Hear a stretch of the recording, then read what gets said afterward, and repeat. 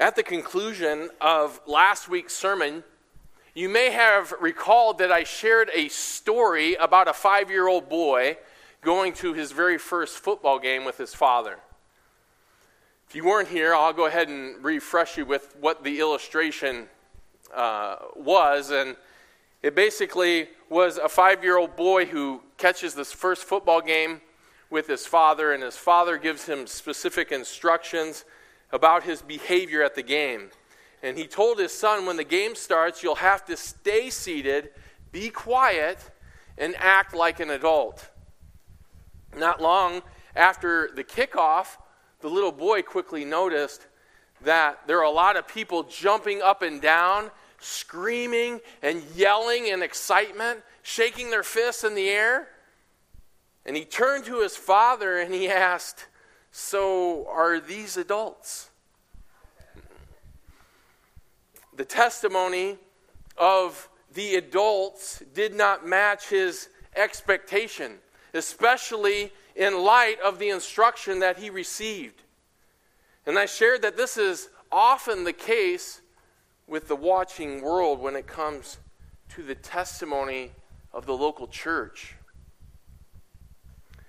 The public testimony of many churches has been damaged tremendously, stemming from pastors and church leaders falling into sexual sin, in some instances stealing money from the church, all the way to other problems that are caused from within the body as disunity is promoted because people have personal agendas.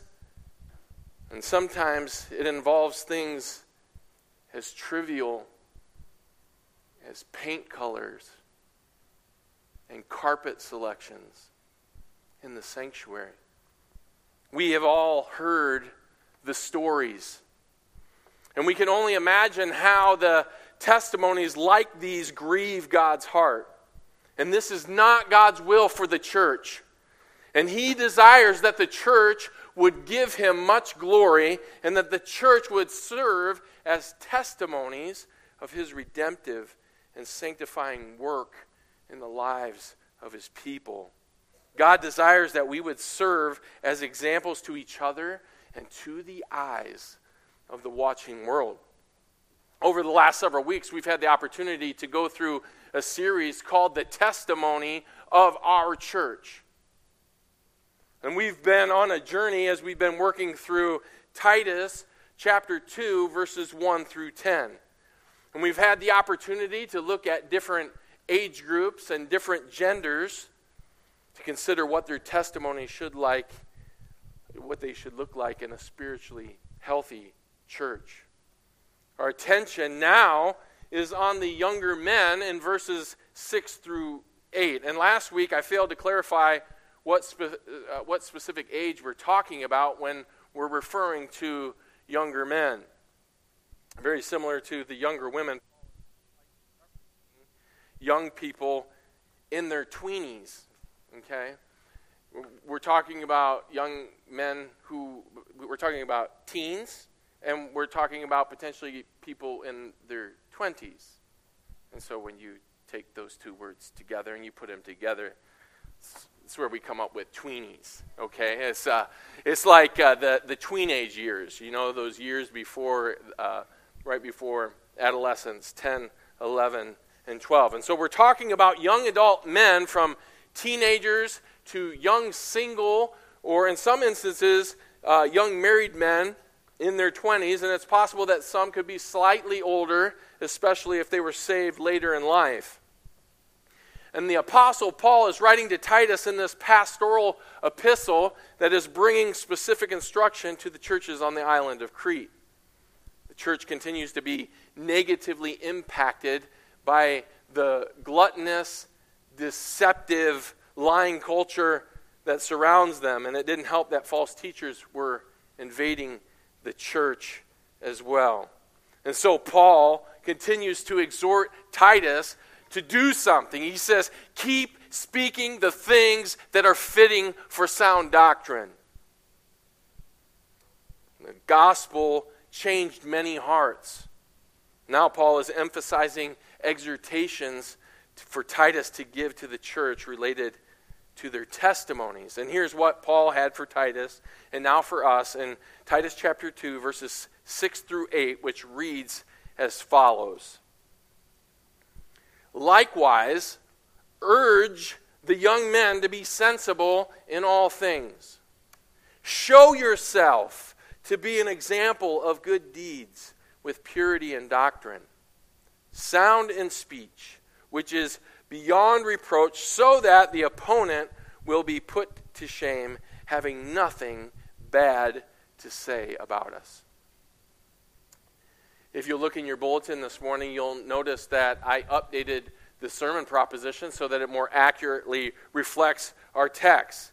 And this is what it says. Young men, our passage provides 3 specific ways for you to be strong examples so that your testimony has the greatest impact in the church and to the watching world.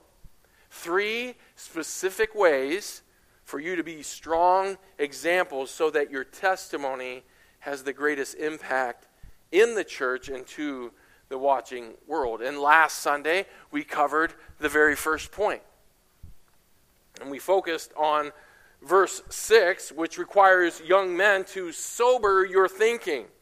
And we considered the broad definition of the term sensible by looking at it from 3 defining aspects. And these are still listed for you in your outline. And we said to be sensible emphasizes that young men be level-headed, that they be prudent, and that they be self-controlled in all things. That is the testimony. Well, our second point is to show who you are. And we'll be looking practically at how you could do this. And we have 3 subpoints under that second point that we'll consider. First, your deeds and doctrine. Second, your dignity. And third, your discourse. And then our third and final point will function as a purpose statement within our passage and answers the question, why do any of this? Really, what is the point of any of it? Point number 3 is to shine in the presence of protesters. We have a lot of remaining ground to cover, and so let's get started. Young men, 3 specific ways for you to be strong examples so that your testimony has the greatest impact in the church and to the watching world. The first way we covered, which is to sober your thinking.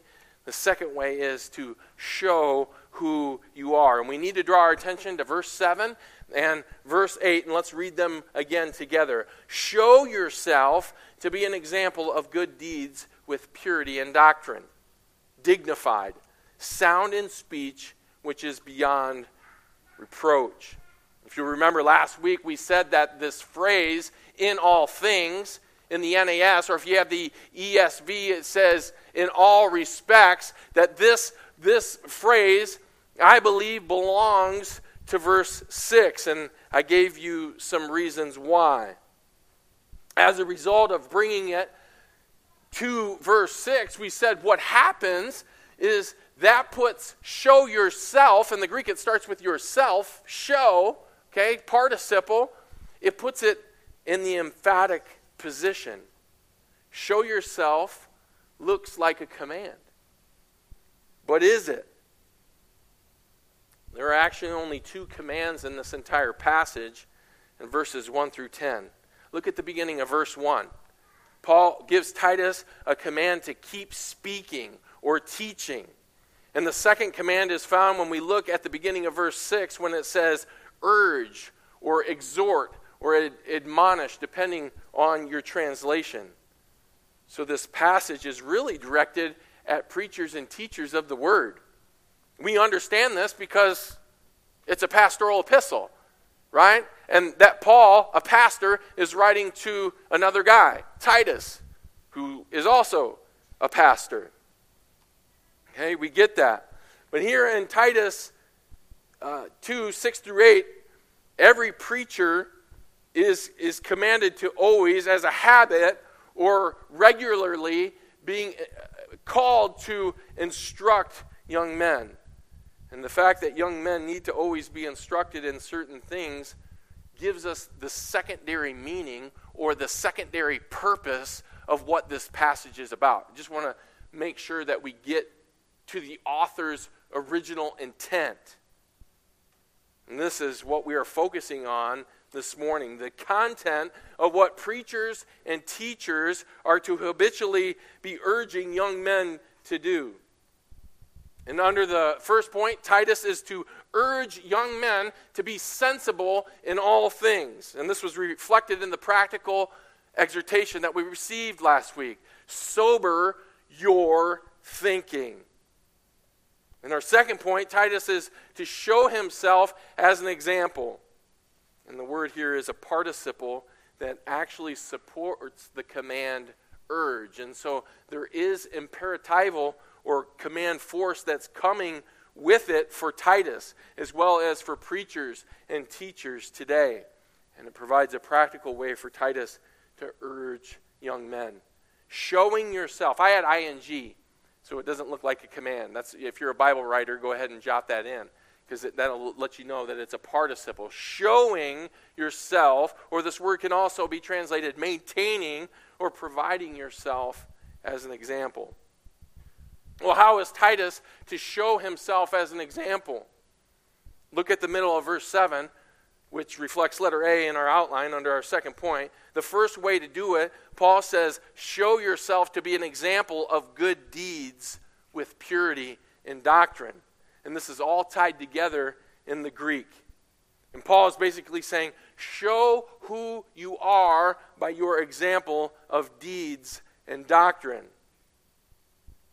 Paul's concern for the Cretan believers to perform good deeds is a major theme mentioned throughout this book. He starts, really, we could even point back to his address to false teachers at the end of chapter 1 that says that they are unfit for every good deed.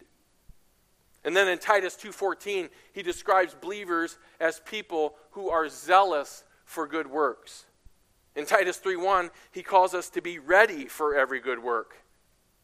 In Titus 3:8, he calls believers to be devoted to good deeds before he ends the letter in Titus 3:14 by saying, let our people learn to devote themselves to good works so as to help cases of urgent need and not be unfruitful. At the same time, the Apostle Paul very carefully qualified that we are not saved by good works. And he says this in Titus 3:5. We're not saved on the basis of deeds which we have done in righteousness. When it comes to our salvation, there is no way for any person on the planet, through their deeds and through their actions, to dress themselves up well enough to be acceptable before a perfect and a thrice holy God. We're all in the same condition. And that is desperate and spiritually bankrupt when it comes to our condition. Our achievements, our contributions mean nothing in regards to salvation. And this is why the Lord Jesus Christ was sent. He was sent to do what? To fulfill all righteousness.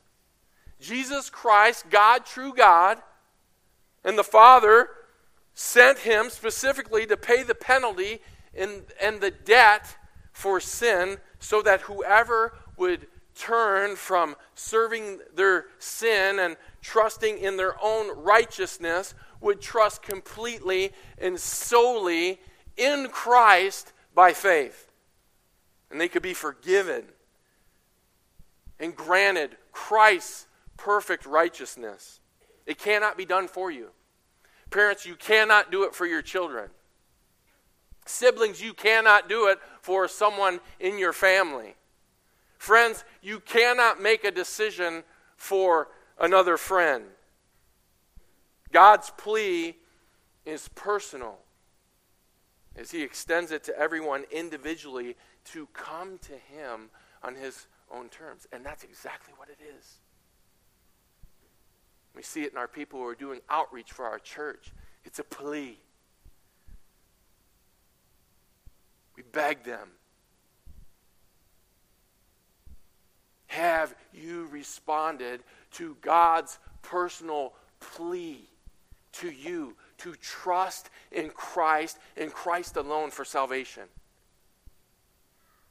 Has your heart truly been converted and born again to live for Christ? Or do you still find yourself wanting? Today is the day of salvation. It is an all-in moment. There is no giving God part of your life. It is everything. It is coming to the end of yourself. It is death to self. And newness of life in Christ. And God desires to change every person's sinful heart, selfish heart to live for Him, but you must see and respond to your need for the perfect righteousness of God that can only come through Jesus Christ. Only then can you be freed with the right motivation to do the works of righteousness that He enables believers to do. And the gospel should be crystal clear in your mind, because you cannot be saved by that which you don't know. And it needs to be clear in our mind as we consider our passage today. As Paul calls Titus and young men to show themselves who they are by their examples of good deeds and doctrine, you must understand and maintain a proper view of the connection between your good deeds and your doctrine, which also includes the doctrine of the gospel. And what Paul is saying here, and really what he's saying throughout this entire letter that he's writing to Titus, is there's an intimate relationship between what you believe and how you are living.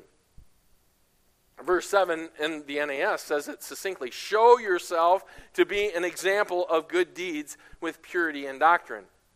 In the ESV it says, show yourself to be a model of good works, and in your teaching show integrity.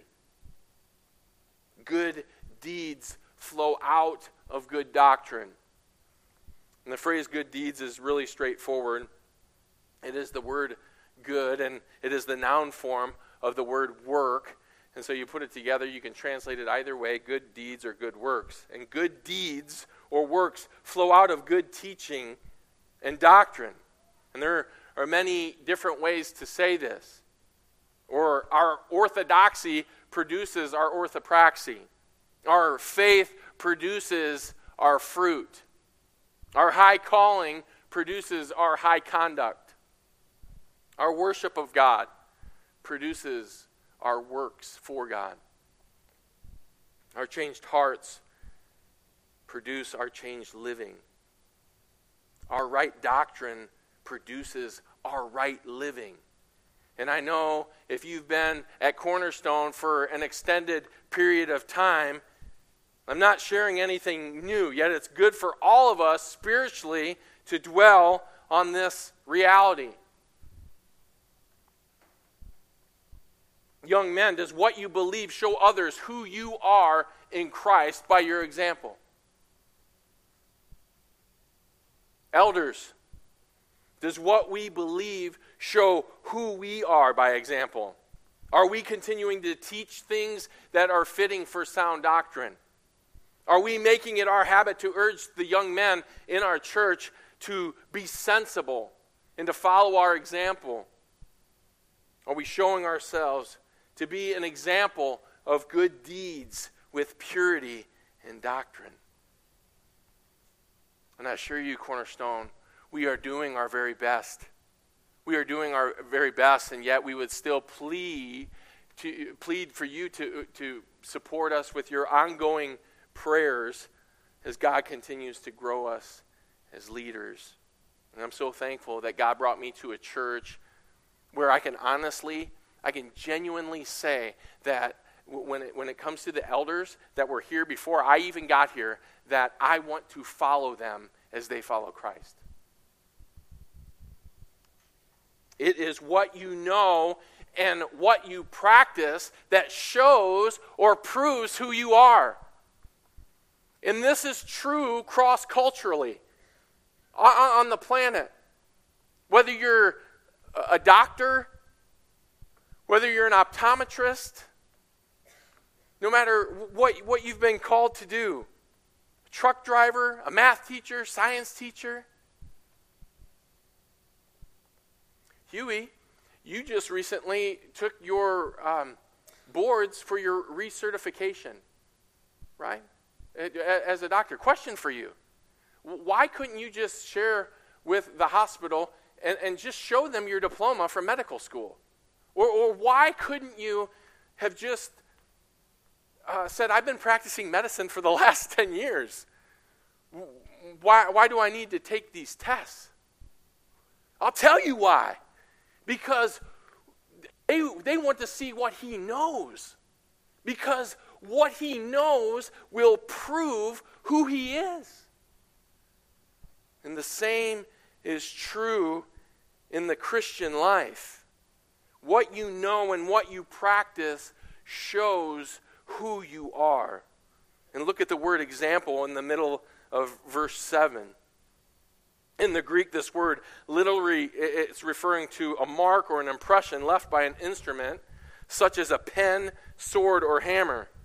And in John 20:25, doubting Thomas, when he said that he's not going to believe that the Lord Jesus Christ was resurrected until what? Until he could put his hand into and feel the imprint, right? Exact same word in the Greek. And this word also came to be used figuratively as a pattern or a mold, a model, or a copy of the original of something. And this provides such a visible picture for us. Paul is letting Titus know that his life needs to serve as a pattern, a mold, a model copy as he practically lives his faith out before the Cretan churches, and in this instance, before the young men in those churches whom he is urging to follow his example so that they can also serve as examples. But there's something else that is vital for us to see. This is a package deal, as I mentioned before, in the Greek. And there's a prepositional phrase that describes how the impression gets made, how the person gets shaped. What is the shaping influence on Titus's life that will enable him to be an effective example? It's a little easier to see in the NAS right after the phrase example of good deeds, and it's the phrase with purity in doctrine. And the word translated purity is only used here in the New Testament, and it literally means uncorruptness.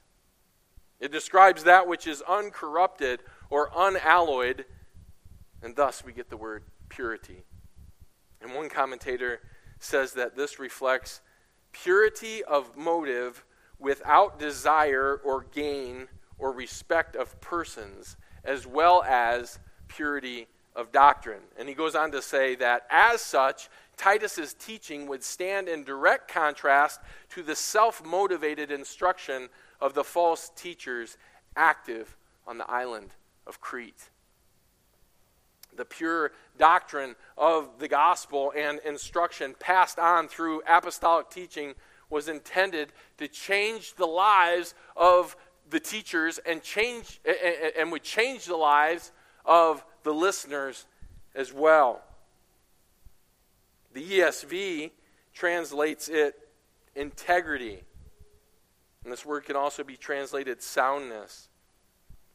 And it would be Paul's instruction to Titus through the gospel and apostolic teaching of the word that would allow Titus's life to serve as an example of good deeds for the younger men in the church. And I think we've all been familiar with the world's definition of integrity. Integrity is who you are when nobody is watching. And you know what? I'm going to go ahead and let the world keep that definition. Christian integrity is a recognition of the fact that we know that God is always watching. Whether somebody's watching or not, we know that He is watching us and desires our lives to be impacted and molded by the doctrine and instruction that He has provided for us as He changes us, as He changes our character to become more like Christ. That is Christian integrity, and it yields good deeds. A good question to ask is, how is your doctrine, or what you're learning about God, how is it prompting your heart to serve Christ, the church, and the watching world? And this really drives at the heartbeat of discipleship. Doctrine should drive us to disciple making. Good doctrine leads to good disciple making. I'll say it that way. Christians are called to invest what they are learning about God into the lives of other believers. And if you're not making a disciple, it may mean that you haven't applied your doctrine, or it may mean that your doctrine that you're holding to may not be as good or as pure as you might think.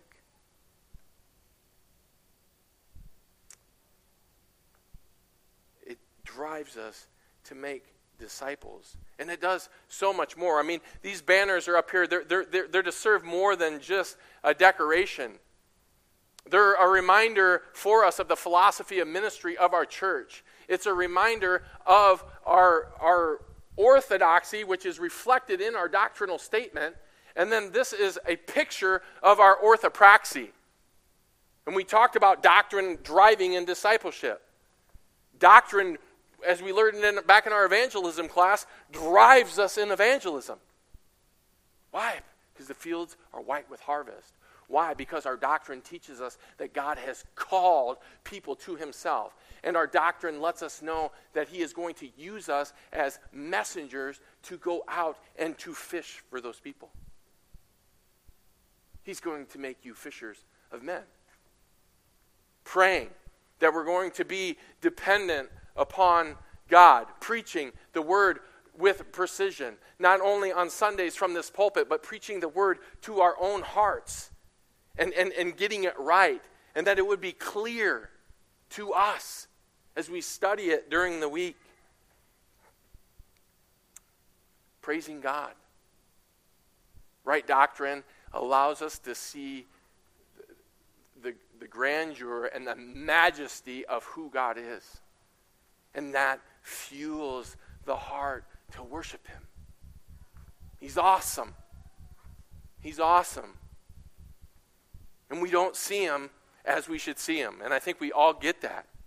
Yet, in our pursuit of studying Him, we can see God in greater measure. We can see a bigger God. And this is just some practical ways that you can show, and then I'm talking to the whole church here, not just specifically to young men, or that's our focus, but you can show who you are by your deeds and your doctrine. Well, there's a second way that Paul challenges Titus and younger men to show who you are, and it's by your dignity. And this is letter B under our second point.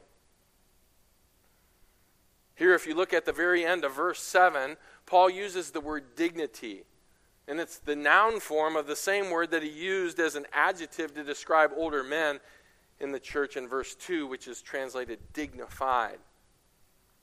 And this word describes the kind of maturity, the gravity and majesty or seriousness which would mark a person worthy of respect. And I shared this with the older men when we talked about dignity is a mark of maturity, of spiritual maturity. And it doesn't find humor in the things that are base of this world, in the vulgar and corrupt speech of this world. And young men, foolish and corrupt talk is to be far from your lips. Far from your mind and far from your lips. Because out of the overflow of the heart, the mouth speaks. It's to be far. And I'm not going to spend too much time here because our next subpoint addresses speech. And of course, there is some overlap. When young men, it's easy for sexual humor, perverse or inappropriate conversation to start up because of our depravity. I remember looking back. I remember this as a unbeliever. My mom came home from work one day, and my twin brother and I had a friend over, and we were upstairs in our room, and we were talking about girls. And I remember my mom talking to my twin brother on later that night, and she had tears in her eyes, and she just said, "I couldn't believe the things that you were talking about." She couldn't believe it. Because that's what lost people do. And being dignified demands awareness. And as I shared before, Paul uses the same word in Philippians 4:8 when he exhorts us to think rightly, or to make a connection to our point here. Show who you are by being a dignified thinker. Finally, brethren, it says in Philippians 4:8, whatever is true, whatever is honorable. Right there's the word. And then it instructs us to think about or dwell on such things. And the Christian life really is a battle for our hearts and for our minds. And this, again, is why we need to be regularly filling our minds with the Word of God and the instruction that is going to constantly allow us to renew our minds to think rightly. One of the abiding challenges that Christian leaders face is to set an example for the younger men of the church in regard to what is dignified. And older men, this is on us. This is our call to serve as that example of dignity in their life. They should be able to look at our lives and to imitate us as it relates to how we relate to women of the opposite sex, as it relates to our connection with the world and worldly possessions, as it relates to our attitudes towards serving Christ and the church, and all these things and many more. We're to strive to be dignified examples for younger men. And younger men, I'm not sure what comes to mind when you think about the word dignity or being dignified. But I want to challenge you. It's so easy to be foolish. And you cannot play the fool simultaneously and represent God as a dignified example. They cannot coexist. It doesn't work. And there comes a time when you'll have to decide, how committed are you to fleeing youthful lusts? Now, I'm not just talking about sexual youthful lust. I'm talking about youthful lust that the Apostle Paul actually was writing to Timothy in 2 Timothy 2:22, that he encouraged young men to flee. And in the context, if you go back to verse 16 of that chapter, Paul is encouraging Timothy to avoid worldly and empty chatter, for it will lead to further ungodliness, before he tells Timothy to flee youthful lusts and to pursue righteousness. Show who you are by your dignity. Can you imagine what the Apostle Paul would have to say? What instruction would he give if he came back now in the year 2014 to younger men? It would probably sound something like this. Avoid striving to be popular and well-liked. Don't try to be so cool and impressionable.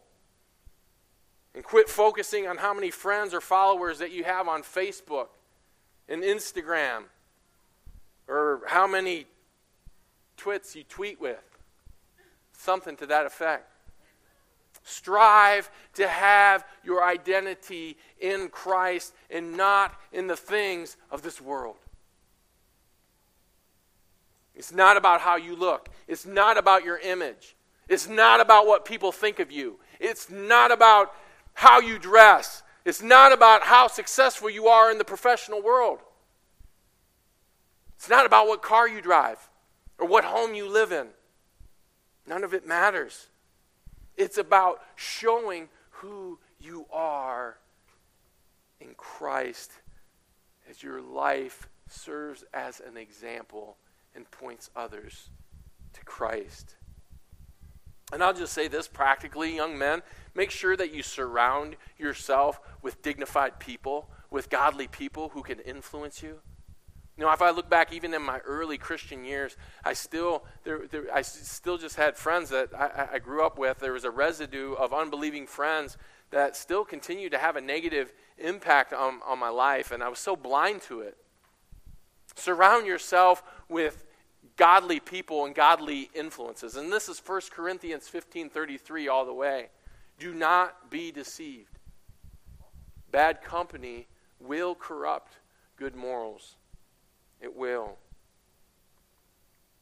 Well, there's a third way that Paul challenges Titus and young men to show who you are, and that is by your discourse. And this is letter C under our second point. Look at the beginning of verse 8. Paul summons Titus to be sound in speech, which is beyond reproach. And the word translated sound is a word that we've seen before. It's been used to describe doctrine. It can also be translated healthy. And the Greek word translated speech simply means word and is probably referring to the act of teaching, but certainly extends beyond teaching into everyday life as well. And so I want us to briefly consider just these two angles. First, discourse and teaching, and then everyday speech. Certainly Titus's teaching was to be sound and healthy. And Paul used this exact same word in what I call the parallel passage for Timothy in 1 Timothy 4:12, as he is writing to Titus here in Titus 2:7 and 8. When he called Timothy, don't let anyone look down on you because you're young, but be an example to believers in speech, in life, in love, in faith, and purity. And now this is the exhortation in 2:7 and 8 that Titus is receiving, and we see this very same word. Be an example in your speech. And right after Paul talks to, turn there with me, would you, to 1 Timothy 4:12. You got to see this, because this is powerful, and we're right next to it in Titus, so we can go right back to it. You got to see this. So he encourages Timothy to be an example in speech, and then just a few verses later, in verse 16, he says this: pay close attention to yourself and to your teaching. And Paul wanted both Timothy and Titus to see the serious implications of sound speech and teaching. And how serious was it in the mind of Paul? Just listen to the end of verse 16. Persevere in these things. Okay, and these things are referring back to what he just said, paying close attention to yourself and your teaching. And then he says this: for as you do, this will ensure salvation, both for yourself and for those who hear you. Showing who you are by your discourse is very serious. And this also helps us put into perspective what is said in Titus 2:8 as we continue in the verse. Look at the middle of, flip back to Titus 2 now if you would, and look at the middle of verse 8. Right after it says sound in speech, it also says which is beyond reproach. And this word is only used here in the New Testament, and the root idea is blameless, or something that cannot be condemned. And so when it comes to teaching doctrine, there are huge implications. And if we think about it, really there's nothing that could be more serious. Just as Paul indicated to Timothy, souls hang in the balance. Pastors and elders must diligently labor to achieve, maintain, and model such a teaching ministry. Well, there's also something to be said here about everyday discourse or talking. And the issue here is not just limited to doctrine or theology, but also conversations of our day-to-day speech. And Paul likewise is urging Titus to show who you are in your informal conversations with people. He wants Titus to also see that your informal conversations should be edifying, encouraging, and appropriate. And we see the overlap here with being a man of dignity. So how do you keep everyday conversations from really, we want them to be above reproach, right? How do you show who you are in your discourse when it comes to everyday speech? I'll tell you how. It means running from the conversations that involve gossip and malicious talk that tear others down when you're amongst friends. This is Ephesians 4:29 all the way. No corrupt, perverse speech is going to come out of your mouth. You're not going to allow your tongue to be the axe and to chop people down. You will run from those conversations. It means fleeing the temptation when you have the opportunity to talk about or to exalt self, to make yourself look better than others. Here's a little encouragement. Be a master of complimenting others.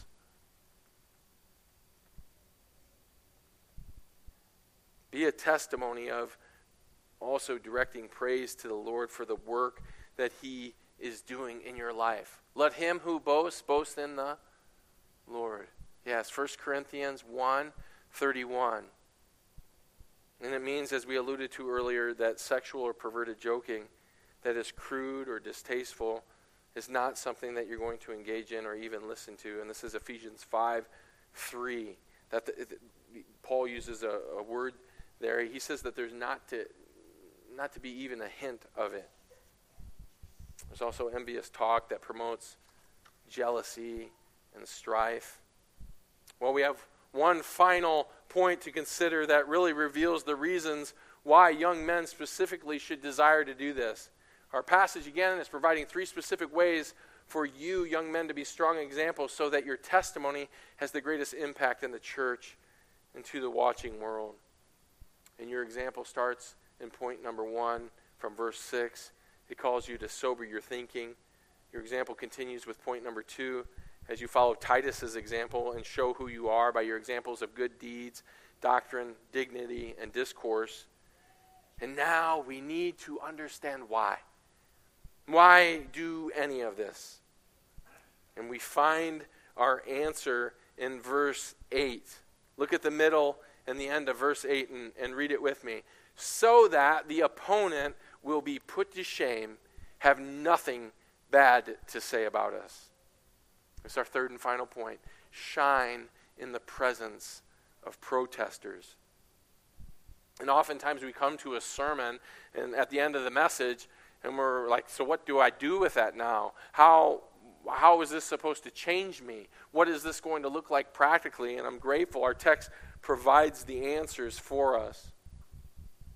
In the Greek, this phrase functions as a purpose statement, and it answers the questions why this is so important for Titus and other young men by starting with 2 simple words, so that, or your translation might say, in order that 2 things will inevitably happen according to God's plan and purpose.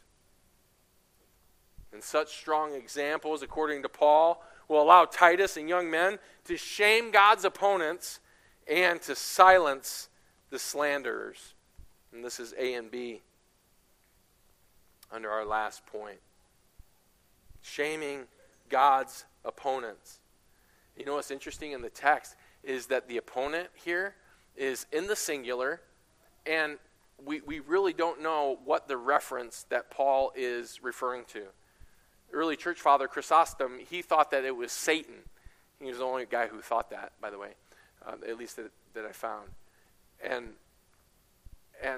really, we rule that out because of the context, because Satan would not be ashamed of doing what he does. Other theologians claim it's referring to false teachers and deceivers mentioned in Titus 1:10, or that it could be a reference to the opponents within the Cretan church or even to non-Christians outside the church. And there's really no way for us to know. But because it's referring to a single opponent, it's been suggested that Paul was speaking to the collective entity. And one commentator shared, there exists such opponents in every generation and location, end quote. And this is probably why the Holy Spirit led Paul just to use that general term, so that it covers the span of time. And regardless of the opponent, the point that remains is that Titus's example and younger men who follow it are to put the opponent to shame. And how do you do this? You do this by being sober in your thinking and being sensible in all things. You do it by showing people who you are. By your example of good deeds, your dignity, and how you talk. That's how you shame the opponent. And I cannot help but think of our Lord's words in Matthew 5:16, that you would let your light shine before men in such a way that they would glorify your Father in heaven. Such examples shine in the presence of protesters and not only put the opponent to shame, but letter B under point 3 shares that it silences the slanderers. Look at the end of verse 8. The opponent will be shamed, having nothing bad to say about us. And in the Greek, it's in the present tense, and it underscores that the opponent continually finds himself at a loss in trying to defame God's servant. And so Paul is emphasizing that believers should live lives of faith in such a way that no charges can justifiably be brought against their testimony. And this really, I think, is a good illustration of a courtroom setting. Picture a courtroom where the judge can find no basis for the association of the plaintiff or accusation of the plaintiff because the person being accused lives such a life of Christian integrity. That's a good picture. You may have heard this question before, but it fits the context perfectly. If you were arrested and accused of being a Christian, would there be enough evidence to convict you? A strong question right there. Paul's point here for Titus and for young Christian men and really for the entire church is that there would be, and there should be in your life. And Paul even uses the word us for the last word in our passage, including himself. And one commentator shared, us may simply refer to Christians in general because people in the watching world often judge a local church or the Christian faith by what they know and they see Christians doing. And unlike our 5-year-old boy, who we considered at the beginning of the sermon, who attended his first football game with his father and who was confused by the example of the adults that he witnessed, may everyone in our church, and may young men specifically in our church, leave no doubt in the minds of the watching world about their commitment to Christ and their testimony in our church. Let's pray.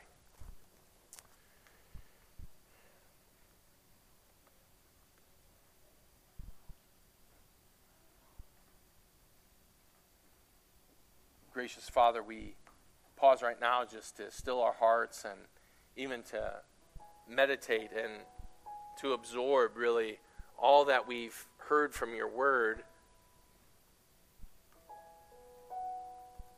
And you have a heart and a passion, a burning passion for your people. And you know the significance of the impact that young men in the church can have.